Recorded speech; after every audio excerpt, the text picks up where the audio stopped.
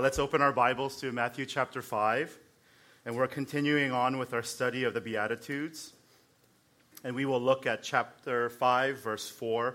If you are physically able to stand with us, let's read together. Blessed are those who mourn, for they shall be comforted. Can we read that together the second time?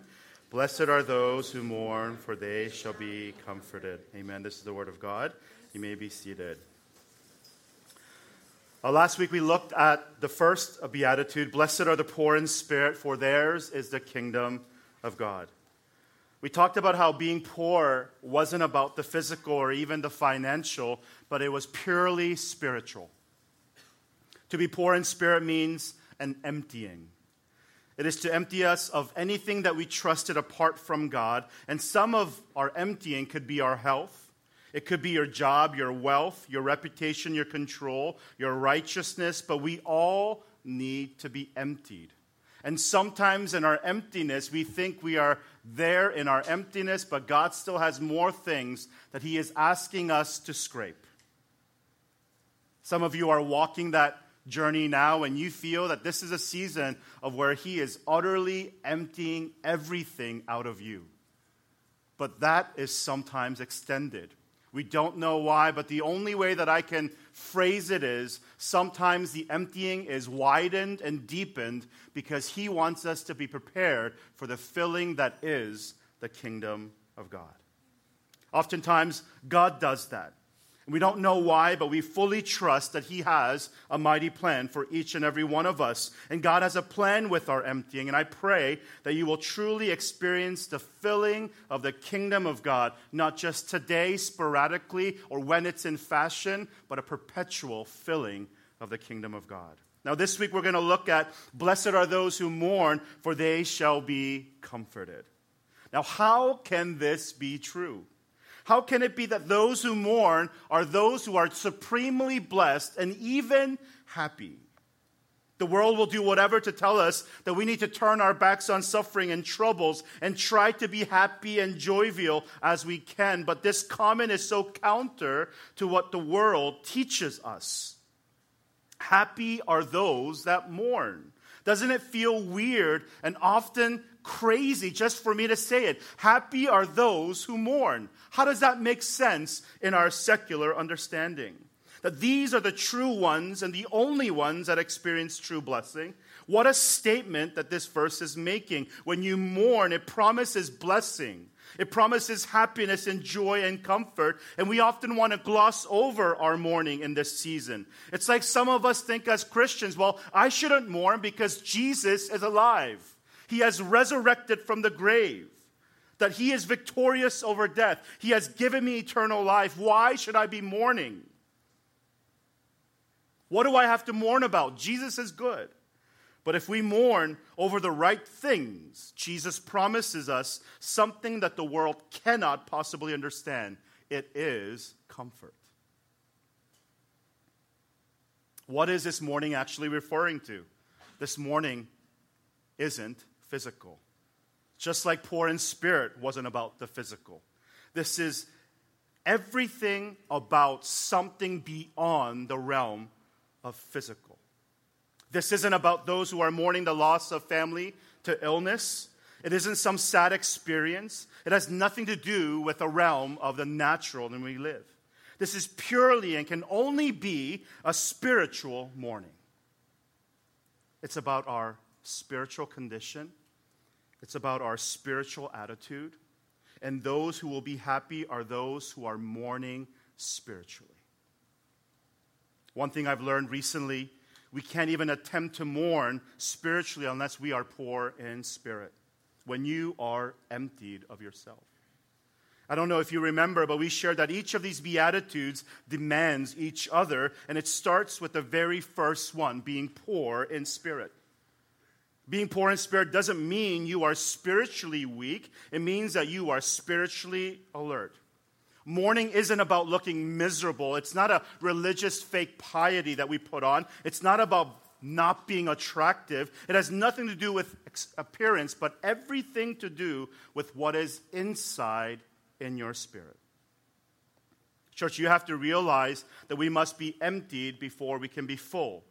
Now, I believe this teaching and principle also applies to this specific beatitude.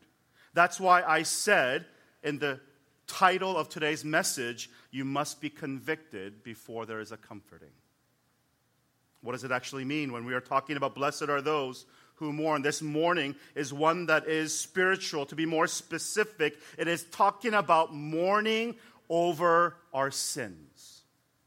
The word convict, it's a translation of the Greek word elenko. It means to convince someone of truth, to cross-examine a witness. So it's actually talking about when you are convicted through the power of the Holy Spirit, a prosecuting attorney who is the Holy Spirit convicts us, exposes us of evil, and convinces us that we need a Savior because we can't save ourselves.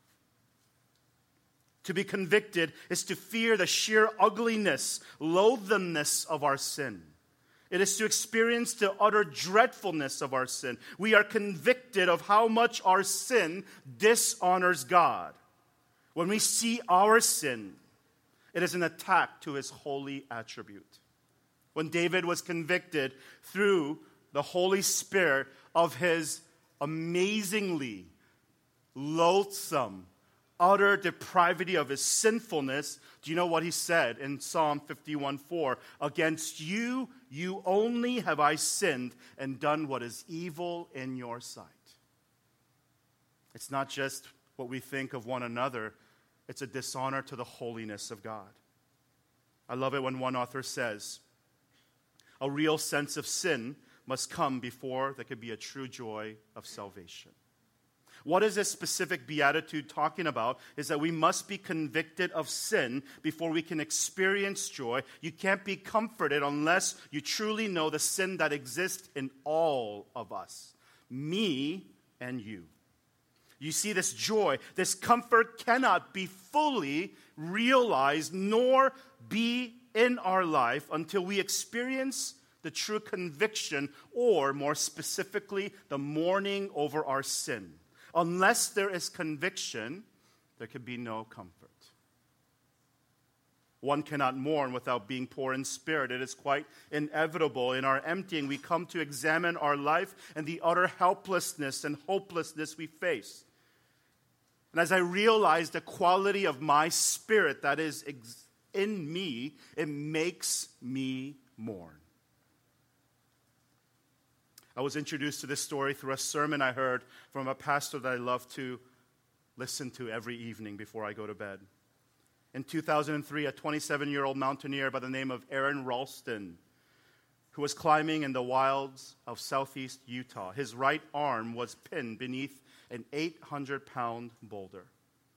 His water bottle was now empty. It didn't seem like a rescue team would ever spot him in the narrow slit of the Blue John Canyon. After 5 days, Aron Ralston took out his pocket knife and decided, if I'm going to live, I'm going to have to do something difficult and drastic.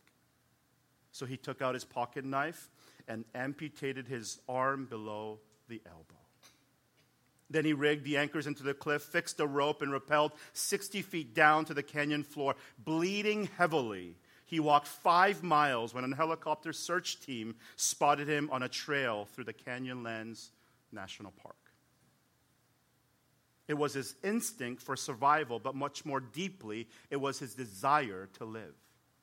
He wanted to live, and he knew the only way that he could do that was to take out his pocket knife and amputate his own right arm below the elbow. Imagine the desperation he must have felt. But for him, he wanted to live, not die. He knew if he wanted to live, he would need to do something drastic. It might be like this for us with our sin. Do you want to save the part of you? Or do you want to live? If there is any obstacle in our relationship with God, we must be willing to cut it off. Is it easy? Absolutely not. Of course not. I don't pretend to say it is. However, this desire to cut off that portion that is dishonoring to the Lord, that sin that is totally separating us from His love and His presence, This is something that you must do, and the mourning over our sin causes us to repent. And this is between you and God. Don't let anyone tell you you look repenting or you don't look repent. This is between you and God who sees our hearts, knows what we do in our secret place, and He will deal with you in that moment. When you do, there's so many things that He's going to highlight that needs to be addressed because God wants to empty and destroy the distance that was between you and Him. Repentance. The only way we can break the barrier between me and God is through repentance. Are there any areas in your life where you need to mourn over at the condition that you are in? I mean, everyone in this room, no one is excluded. You and I, all people, a person who truly looks at themselves and examines themselves and their life is someone who must mourn for their sin. If you do this and you start asking, God, what have I done that is not pleasing to you? I promise you, He will address it in His time. How I've behaved, I have dealt with others, how I've been judgmental, or how I've been conscious of this feeling and thought of lust, of gambling, of cheating, living a life that is not honoring to the Lord, drunkenness and orgies, whatever it might be for you, chasing after the world instead of chasing after God. God says, if you repent and if you mourn over your sin, He promises there is comforting. When we realize the condition, the state of our sinfulness, we truly go through a spiritual process of repentance and mourning. What is in me that makes me behave this way? Romans 7, I believe, talks about it's sin. But I want to share with you this truth, because if I left it just at that, we'd be like, I don't feel like that message was very encouraging, Paul. When you repent, know this truth. God is faithful and He will forgive. Do you know that God loves it when we repent because He's so willing to forgive? I want to share with you just 4 verses that I've just been meditating on. He has dealt with us according to our sins, nor punished us according to our iniquities. For as the heavens are high above the earth, so great is His mercy towards those who fear Him. As far as the east is from the west, so far He removed our transgressions from us. This is someone who understands the life of repentance and experienced forgiveness. Psalm 133-4, if you, Lord, should mark iniquities, O Lord, who can stand? But there is forgiveness. With who? With you, that you may be feared. Isaiah 55:7 says, let the wicked forsake his way, and the unrighteous man his thoughts. Let him return to the Lord, and He will have what? Mercy on him. And to our God, He will abundantly, not in proportion, but abundantly pardon. May you experience that in your life. And Micah 7, verse 18-19, who is a God like you, pardoning iniquity and passing over the transgression of the remnant of His heritage? He does not retain His anger forever because He delights in what? Mercy. This is who God is. He does not act like us. He does not have that kind of vengeance, although vengeance is the Lord's. God wants to forgive. He wants to know that you are mourning over the conviction of your sin, and He is saying right now, I want to pardon you abundantly. He does not retain His anger forever, but He delights in His mercy. He will again have compassion on us and will subdue our iniquities. You will cast all our sins, where? Into the depths of the sea. God loves you. His love for you is eternal, unconditional, and immeasurable. God's love is incomprehensible. That's why we say it's immeasurable. What's most remarkable about the love is that in spite of your sin and my sin, despite our failures and brokenness and worthlessness, He reaches down and showed us His love by sending His Son to die in our place on the cross. One author once said, what God made, God loves, because it's inconceivable that God should make anything that He didn't love. Church, you weaken the power of the evil one when you repent.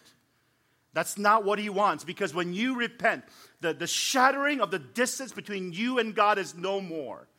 And you are in his presence. That's why the evil one continues to trick you, to give you a spirit of confusion, saying, well, he won't forgive you for that.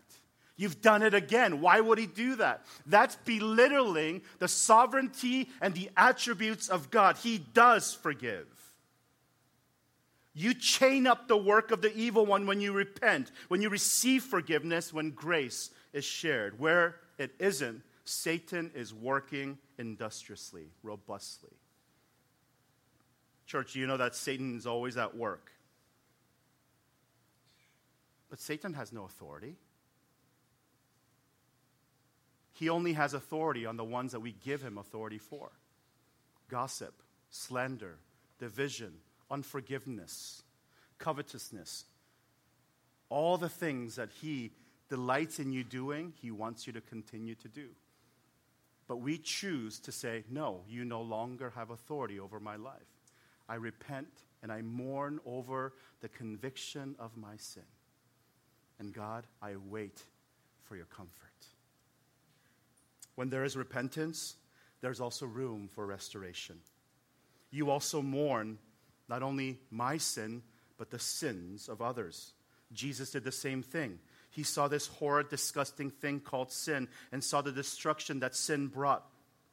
Jesus cried, he mourned because he knew that sin, as it would take its full course, it would lead to death.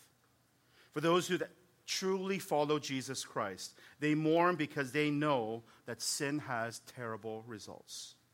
Romans 6:23 says, for the wages of sin is death, but the free gift of God is eternal life in Christ Jesus our Lord. Now, if we were to end there, we can't, because that's not what the verse says. Blessed are those who mourn, for they will be comforted. The verse makes a gigantic promise, for they shall be comforted. The person who does mourn honestly before the Lord about his or her sinful state or condition is someone who will repent and who is already in the midst of repenting. When you repent as a result of the work that the Holy Spirit is in you, the natural progression is that you will be brought before the Lord Jesus Christ. And when you look at your sinfulness and the hopelessness, he knows, they know that they can't save themselves. And you draw your attention to the Savior that can save all things. And you say, Jesus, I need your comfort. To the Holy Spirit, they see Christ has died for their sins and is standing as his advocate in the presence of God. They see the perfect provision that God has brought through Jesus Christ. And the presence of Jesus comforts them, not brings fear, not brings shame. It does not bring guilt. Your great sorrow will lead to joy. Without the sorrow, there is no joy. Without conviction, there is no comfort. Jesus didn't die on the cross to continue to condemn you. In this moment of your mourning over your sin, over the sorrow and hopelessness, as you experience the sin that is in you and I, as you examine your life, you have to believe what it says in Scripture. God did not send his Son into the world to condemn the world, but in order that the world, what? Might be saved through him. John 3:17. So hear this truth. Romans 8:1. There is therefore now no condemnation for those who are in Christ Jesus. Be free. For the law of the Spirit of life has set you free in Christ Jesus, and the law of sin and death. Church, you and I are sinners. You and I sin. Even this morning, you sinned. With your thoughts, with your actions. There is no perfection in our life. The burden of sin will come to us once again. But please know the comfort will come when we acknowledge that the glory that is to come, There will be a day that Christ will return and that sin will be banished from this present life. There is a new heaven and a new earth, and we will no longer have to mourn over our sinfulness, but you will be in a perpetual forever where you will no longer have to feel the ugliness of sin, but you'll be comforted in the fullness of the presence of God. That's why you can be comforted. Church, there is no hope in the world. There is no hope. There is no comfort that can ever make you feel comfortable. There is no relationship that will allow you to be comfortable. There is no possession that we can hold that gives us a bright future. This comfort is a fake comfort. It is fleeting. The comfort that we'll experience only comes to the conviction and the mourning of our sin. And when you do so in the emptiness of your spirit, God says the presence of Jesus and the glory that is to come, that is the new heaven and earth, you will receive it. The mourning and groaning is always trumped with the hope that is set before us. Blessed are those who mourn, for they will be comforted. This joy of our sins forgiven, and to know that Jesus died for our sins. 2 Corinthians 5:21 says that he became sin who knew no sin, that you may become the righteousness of God in him. If you really meditate on that, that's a crazy statement. That is an impossible statement made possible because of the realm of what God has done through Jesus Christ. 2 Corinthians 5:17, verse 18, therefore, if anyone is in Christ, the new creation has come fully. The old has gone and the new is here. All this is from God, who reconciled us to himself through Christ and gave us the ministry of reconciliation, that God was reconciling the world to himself in Christ, not counting people's sin against them, and he has committed to us the message of reconciliation. You might be mourning, but you will not continue to be in that state. You might be sorrowful, but you will not continue to be in that state. Because when we experience this mourning rightfully before the power and the mightiness and the loving presence of God, there is newness and there is victory. I love what one author says. When you have a deep sensitivity to your sins through the Spirit, you will experience the high doctrine of joy. And the two will produce a person who will assuredly become comforted. So what do?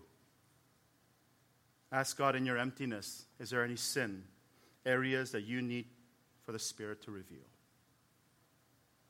Go through a season of mourning. This ought to be through the reading of the Word, because without it, how do we know? Without truth speaking over our life, how do we know what my thought is or what God's thought is? And not just reading of the Word, that you have to meditate on them, to pray to God, not just asking what you desire, but truly listening to what he says, because he revealed to you. And in the spiritual revelation that is to come, I guarantee you, the one thing that he promises, as he promises in our scripture today, that you will be comforted. Now, you know the cycle that I do in my sermon. There's always a song that I like to end with. And every time I end, I just wish I knew how to play the guitar and sing this song for you. But I had to ask the praise team to do so. But it's a song that I sang with our family yesterday during our family worship. All these broken pieces. All these pieces broken and scattered, and mercy gathered and mended and whole.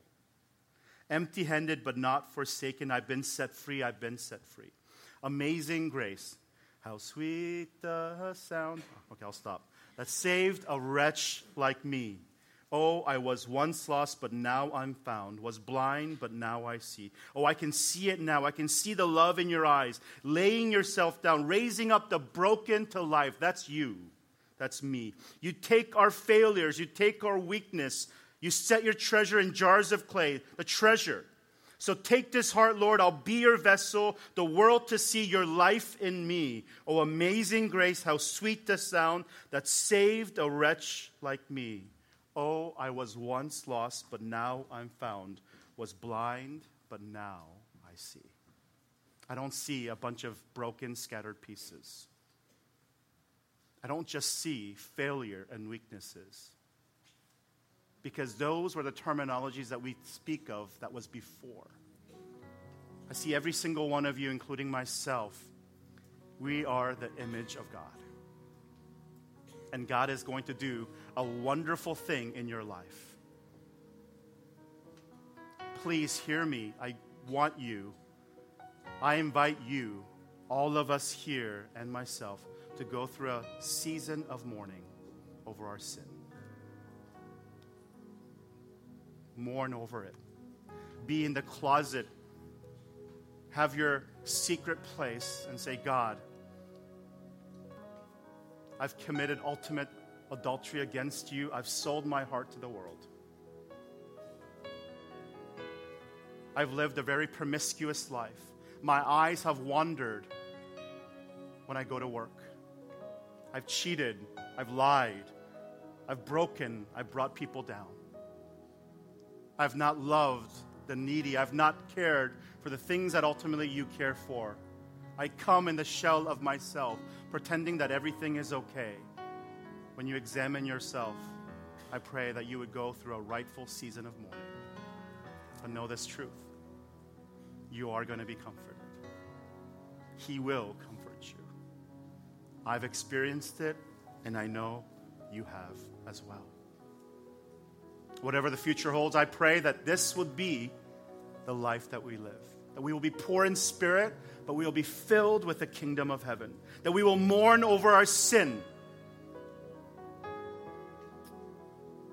And we will be comforted. Church, I have to apologize sometimes that in the life of the church, you are often hindered by the spiritual leader. And that's not the intent that I have. But I'm broken too. I don't just wear a priestly garment and pretend to be holy. I have my own struggles. But where I loved the aspects of the life of the body of Christ, they show you love by being accountable to you and saying, we want to see this reconciliation happen. And I want to promise that for you as well, whatever happens in the future. May the comfort of Jesus come in this place, both now and forevermore. Amen. Father, we thank you. You love your people. You love us as your own, your children. We proclaim the goodness of Jesus in this place. And as we go through a season of mourning, a season of being convicted, exposing the evil that is inside of me because of my sin. Lord, you promise that you will forgive. You promise that you will pardon abundantly. You promise that you will throw and cast away all my iniquities into the depths of the sea. And we await the full comforting of your loving presence. May it be so. In Jesus' name we pray.